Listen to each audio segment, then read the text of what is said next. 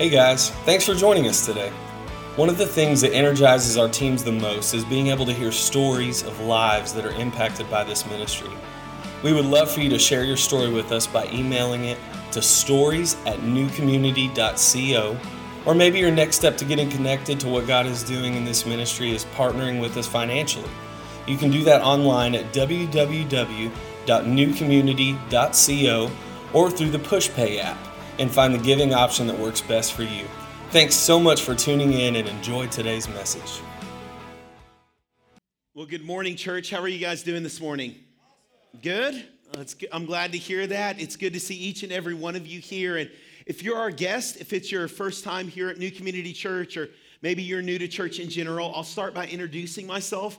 My name is Aaron, and I'm the lead pastor here at NCC, and I've been the pastor here for a little bit over 3 years. We are a church that is passionate about making people and places new. That's our heart, that God would help us transform, that we would see that change in our lives, but also in the community around us. That's the heartbeat of our church. And you've picked a great Sunday to come on. We're in this series called Walk This Way. And as I mentioned, we've been in this campaign starting from last September, where we've been walking through the Word of God together. We started in the book of Genesis, and we've been going through Scripture, hitting different key passages, key stories, and allowing God to speak to our life from those. And in this series, Walk This Way, we're going to be in the group of books that are known as the major and minor prophets. So this is the group of books that's kind of towards the end of the Old Testament. Probably don't read a lot of them. The prophets' names sound a little weird, like Nahum and Habakkuk and all of those kind of different names. But we're going to look at them because these were men of God. And they weren't just guys with long gray beards, kind of on a street corner preaching doom and gloom. These were people that spoke to the culture around them.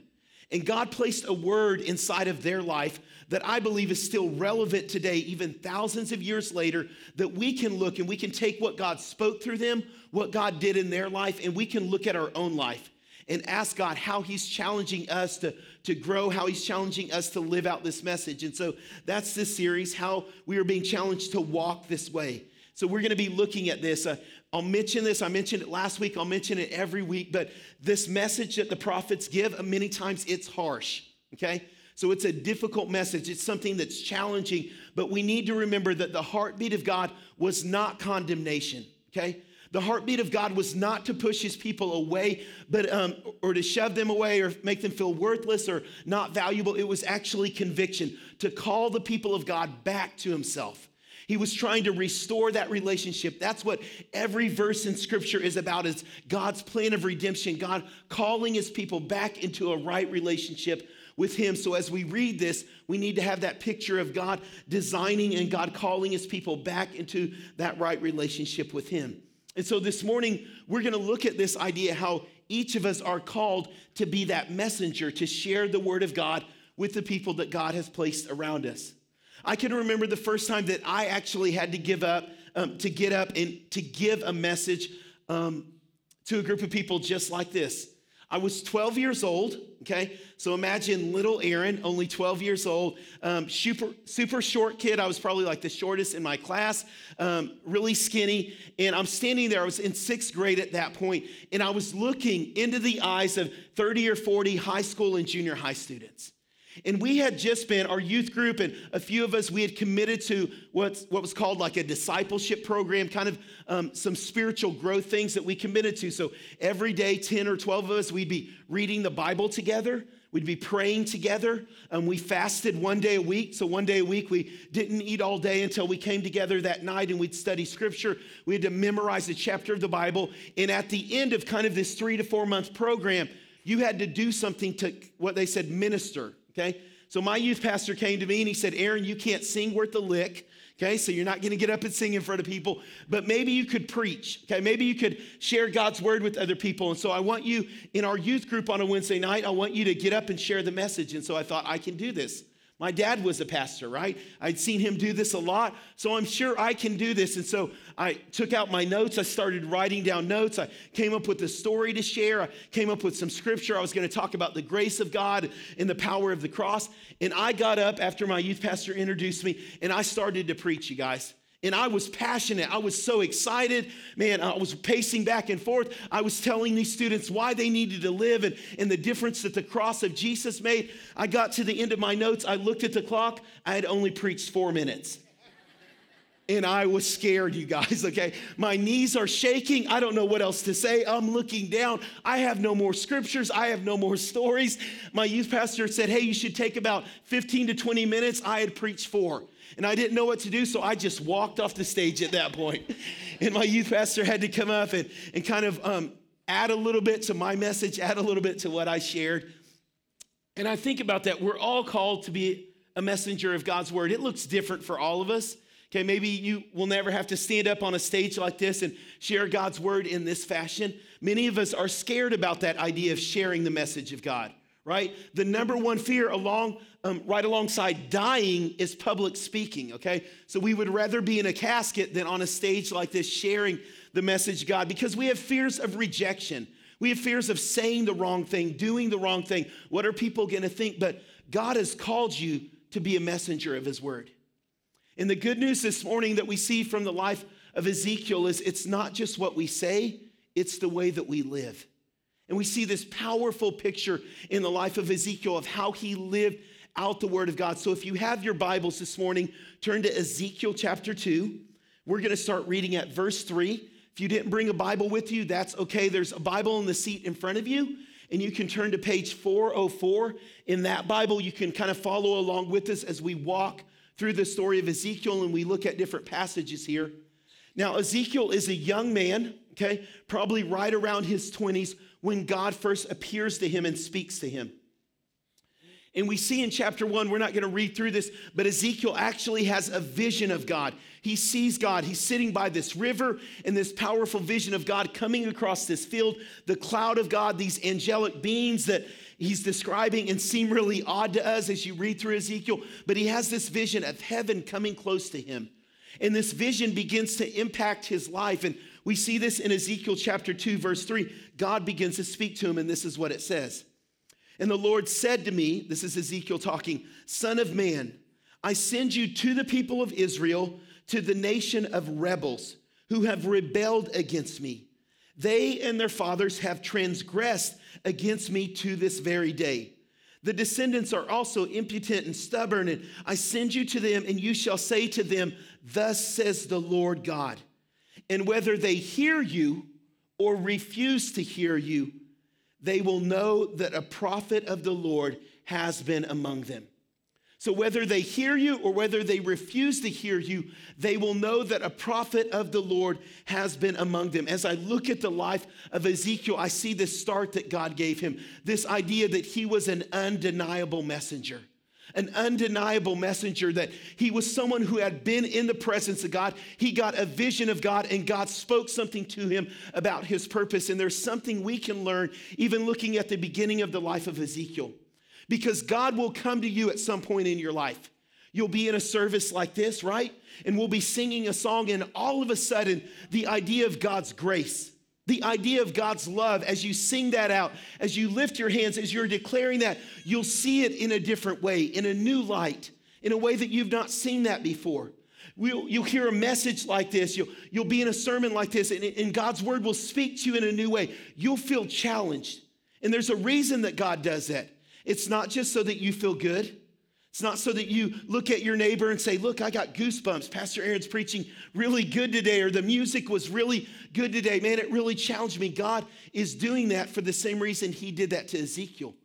He revealed himself to show Ezekiel his purpose, that God had a plan for the life of Ezekiel, that God wanted to do something. And so God was showing a part of himself to Ezekiel so that Ezekiel could take the word of the Lord and share it with others. And that's what God does in our life. He is calling each and every one of us, just like he was this young prophet, to go and to take his word to the people around us, to share the word of God. Now, so many times we don't do that. Why? Because once again, we're scared.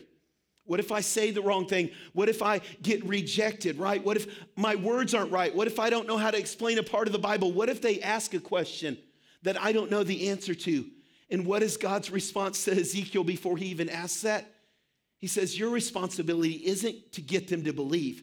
Whether they hear or whether they refuse to hear, they are going to know that a prophet of the Lord was among them. Ezekiel, because you've been in my presence, because you've been close to me, because you've spent time with me and you've heard my voice, whenever you go out, whenever you share the word of the Lord, whenever you declare to other people what it is that I've spoken, they may believe you, they may laugh at you, they may not believe your story at all, but they are going to know that a prophet of the Lord has been among them. And I started to think about your life and my life, that there are those times when we will spend time in the presence of God, just like you saw in that video, when you wake up early in the morning and you open up God's word. When you wake up early in the morning, students, before you go to school, and you spend time praying, you spend time in the presence of God. Whenever you walk into that classroom, people know there's something different about you. There's something unique about you. When you leave that kind of break room, when you walk out of that office cubicle, wherever you've been at, people look at your life. And when you've spent time in the presence of God, when you go forth with the word of God, having been in the presence of God, people will look at your life just like God says about Ezekiel. Hey, that's a person of the Lord. That's a man, that's a woman of God. There's something unique about them. They're different than everyone else that I interact with. I may not fully understand it. I may not fully believe it yet, but there's something unique about them. Ezekiel was this undeniable messenger. People came and they may have heard the word of the Lord. They may have rejected it, but they said, you know what? There's something different about Ezekiel. You and I are called to live our life in such a way that when people are around us, the presence of God, the love of God, the power of God is at work inside of us in such a way that you and I, we're that undeniable messenger. That they look at us and say, you know what? That's a person of God. That's a prophet of God. That's someone who's different and someone who is unique. So how did Ezekiel live this out? It wasn't just through his words. God said they may accept it, they may reject it, but they're going to know that a person of the Lord, that a prophet of God was among them. So how did Ezekiel live this out? Well, we see this in a few passages in the book of Ezekiel, and I'm going to ask you to write this down. You can flip there in the Bible, but we're not going to read through all of these passages because they're quite lengthy. But I want us to get a picture of what God was doing in the life of Ezekiel and how he shared the message that God was giving him, how God challenged him to share the message that he was giving him. And the first is in Ezekiel chapter 4, right at the beginning of Ezekiel chapter 4. And this is what happens. The people of God are living in Jerusalem at this time, the city of God, right? They're living there. The walls have been fortified. These are strong walls. Other armies couldn't come in. God's hand had been upon them. God had blessed them, and so they're prospering. Everything looked good. Even though the people had rejected God, were worshiping other false gods, everything looked good on the outside. They were prospering. They had wealth. They had a strong city. They had a strong army, all of these things. But God kept on calling out to the people, hey, your hearts are far away from me. It looks good on the outside. Remember, we talked about this last week. It looks good on the outside, but inside your heart is decaying. You have rebelled against me. And I want to warn you that if you keep on doing this, it's going to lead to destruction. It's going to lead to death. It's going to lead to captivity. The people of God would not listen. And so this is what happens in Ezekiel chapter 4. God says, Ezekiel, I want you to go into your house. And so Ezekiel does. And God gives Ezekiel some very clear, some very specific instructions. Hey, I want you to get a few things. Grab a brick from your house and grab some frying pans, okay? So Ezekiel's got these things. And he said, I want you to go into the middle of the marketplace. I want you to go into the center of town. And this is what I want you to do. Take that brick and write the word Jerusalem on it. Write the name of the city of God. Write it there, right in the middle of the marketplace with everyone around, with everyone watching you, okay? And so Ezekiel does that. He gets down on the ground. He writes on this brick that God gives him. And then he starts to do this. He starts to take these frying pans, just as God had told him, and he starts to set them up kind of around these bricks.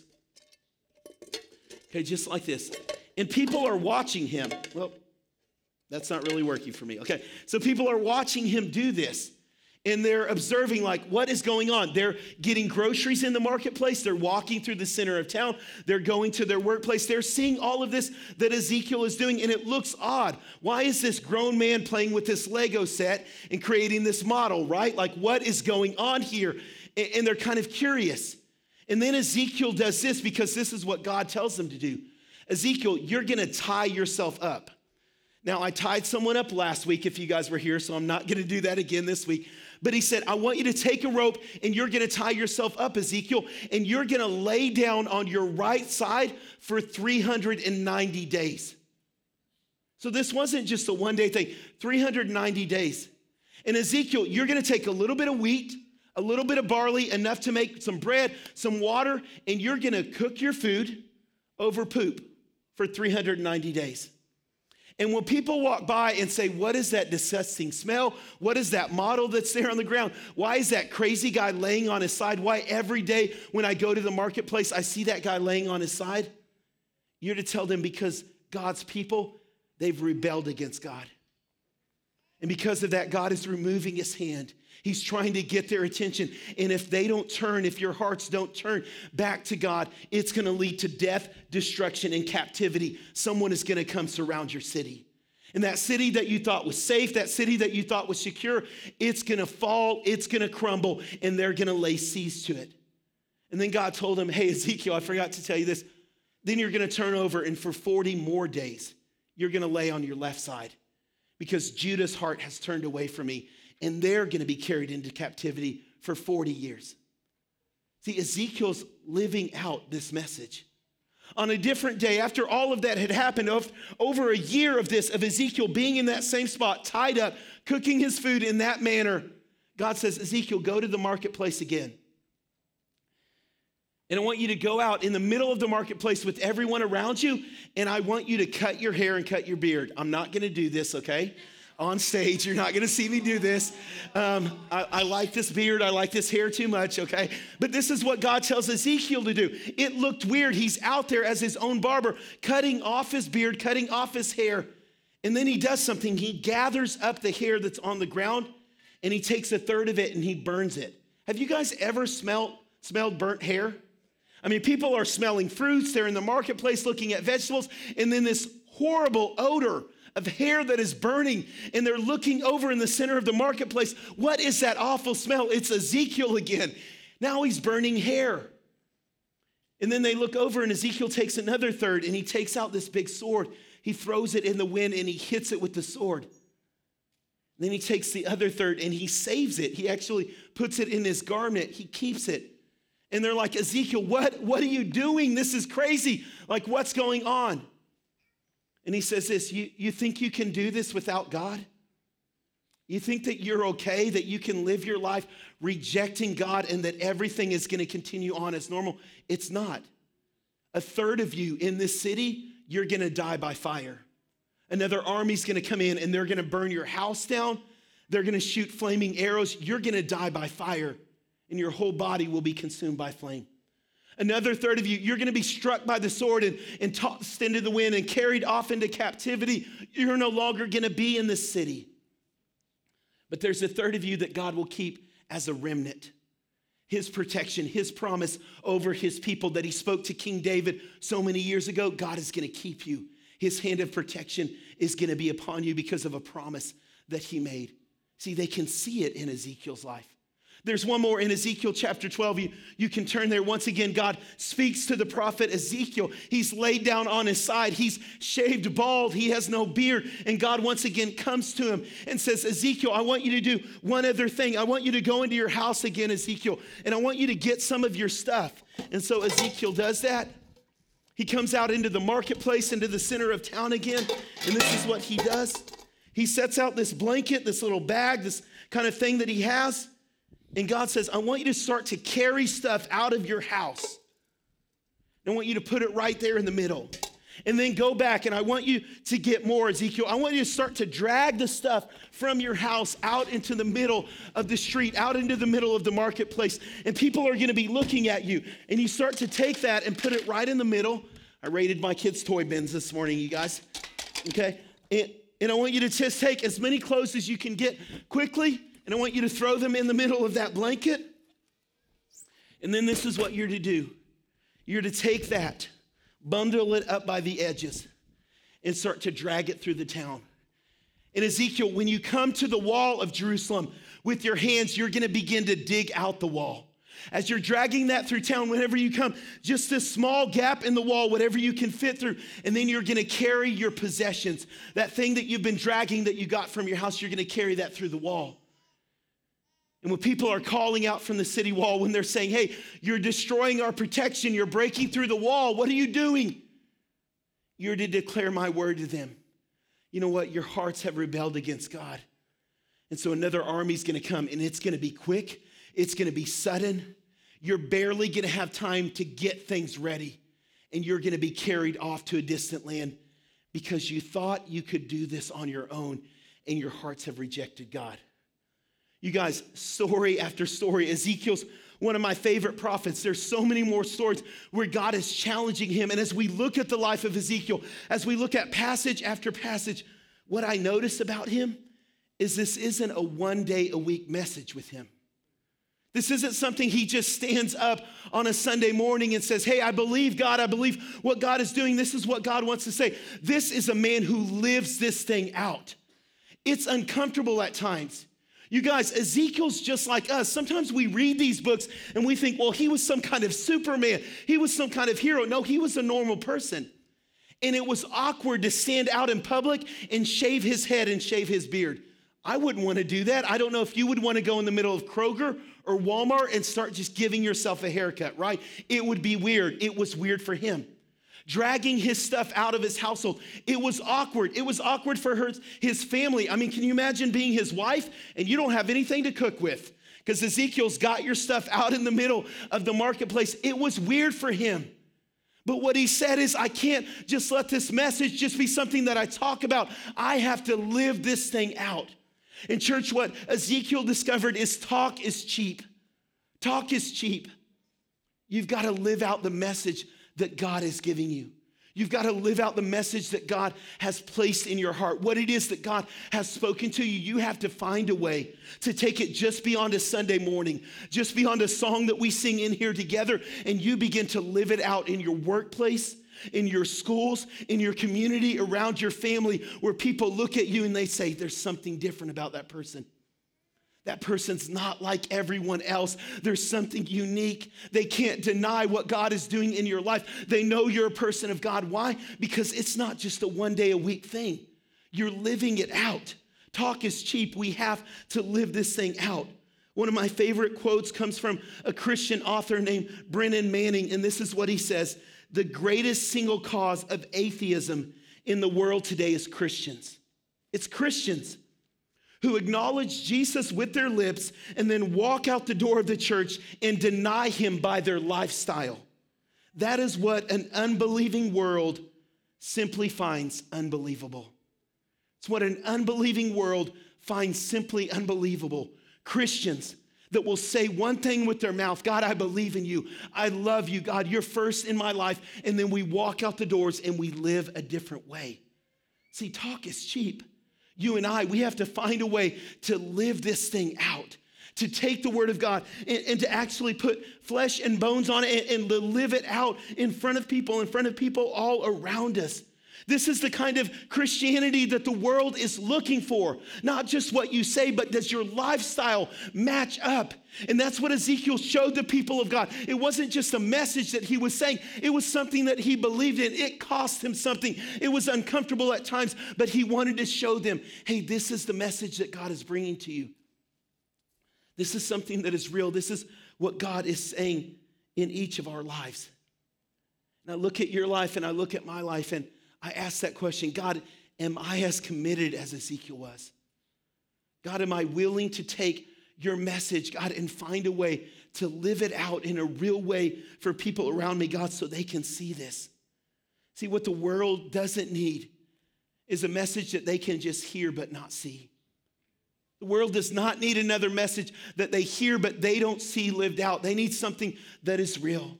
They don't need to just know about their future and their eternity, that someday out there in the future, that heaven exists beyond the great blue yonder. They need to know, does Christ affect your life right now, right here, right today?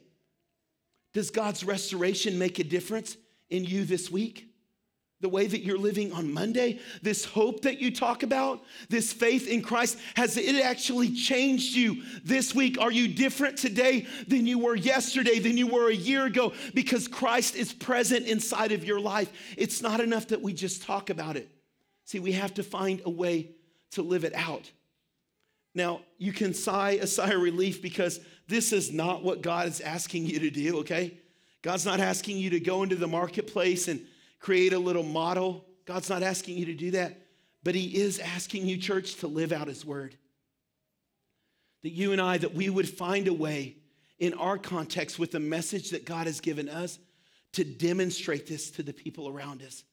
And the world is looking for that. The culture around us, they've changed. I thought about this, you look at social media, right? And how it all started off. Does anyone remember having a MySpace? Anyone? You'd get on there and you just listen to music, right? But then you could start to interact. Twitter came along and Facebook, and you could post a status update, right? Right from your phone or right from some device, you could tell people in 140 characters what you were doing, and they could read about it. They could read that you were out to dinner, that you were hanging out with friends, that you were at a ball game. In 140 characters, you could express, this is what I'm doing. But then the culture changed. Things advanced, right? And then it wasn't enough just to read about it. We wanted to see it. And so you could capture in a still, a moment, the food that you were eating, right? On Instagram or on Facebook, you could post what you were doing, a picture of you playing with your kids or you out with a group of friends, hanging out, having fun. You could do that, but then that didn't stick around, did it? I mean, we still do that, but now it's advanced to Facebook Live, Snapchat, Instagram Live, where we don't want to just see a picture of it. We somehow want to interact, right? It went from it not just being enough that we read it, we want to interact with it. See, the world around us is changing. And church, if we don't realize this, we will miss out on the greatest opportunity to share the message of God with the people around us that we've probably ever had in the history of Christianity. And I'm not just talking about going on your social media and sharing the message of Christ. What I'm talking about is a world that's looking and wanting to experience the message, not just read it. And you and I have that opportunity to live it out. To live it out. Not just to let them see the words on a page, not just to hear something in their ears, but to actually see the way that you're living out the message of Christ. And as I mentioned, it's not going to be the same as it was for Ezekiel. You're not going to drag stuff out of your house unless God tells you to. But what he's saying is, hey, you've said that God is kind and compassionate. And do people see that in your life? The way that you talk to other employees? If you're a boss, if you're a leader, the way that you speak to those underneath you, can they see the compassion of Christ? Do they walk out of the room saying, man, there's something different. I've never worked in a place like this where I'm treated with dignity and respect, where someone actually cares about me. There's something different about that person. Students, when we talk about a God that's loving, do other students see that? Is your life full of strife and anger and hatred, and you're preaching a God of love? Because there are other peers that are looking at you. There are kids in your classroom. There's kids that are going through divorce and that have experienced hurt, and they're wanting to know, can I actually see Jesus in your life?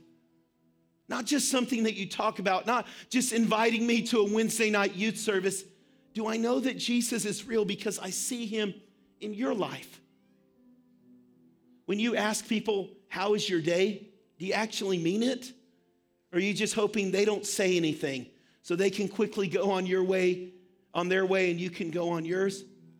Or like Christ, are you showing them the love and the kindness that Christ has shown us? Are you looking into the eyes of the homeless person that you pass on the street? Or are you telling them through your actions that they're not valuable, they're not really worth your time? See, Jesus is calling us not just to give lip service of compassion, of caring, and of love. He's asking you and me to live it out. He's asking us to invest our time, to invest our energy, to live in such a way that people look at you and they look at me and they may say, you know what, I don't know about God. I don't know if I believe all of that, but there is something different about you. I see Jesus in your life. I see Jesus inside of you because of the way that you're living that out. You and I, we have that challenge. Now I want to pray for you this morning. I'm going to ask if you would bow your head and close your eyes this morning. I just want to ask if there's anyone in the room this morning, and as we've been talking through God's word, Maybe you would say, Aaron, you're challenging me to be like Ezekiel, but when I look at my life, I feel like I'm more like the people of God. That I've rejected God in some sense in my life, that I've been rebellious, that maybe at one time you had a relationship or maybe you never had, but you're rebelling against God's plan and you're trying to do it on your own. I'm here to tell you this morning that if you continue in that way, just like with God's people, it'll lead to death.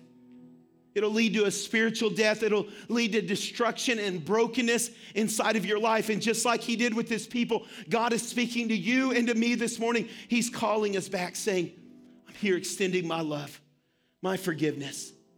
I'm not here to push you away this morning. I'm here to call you back into a right relationship with me. I have a plan for you. I have a purpose.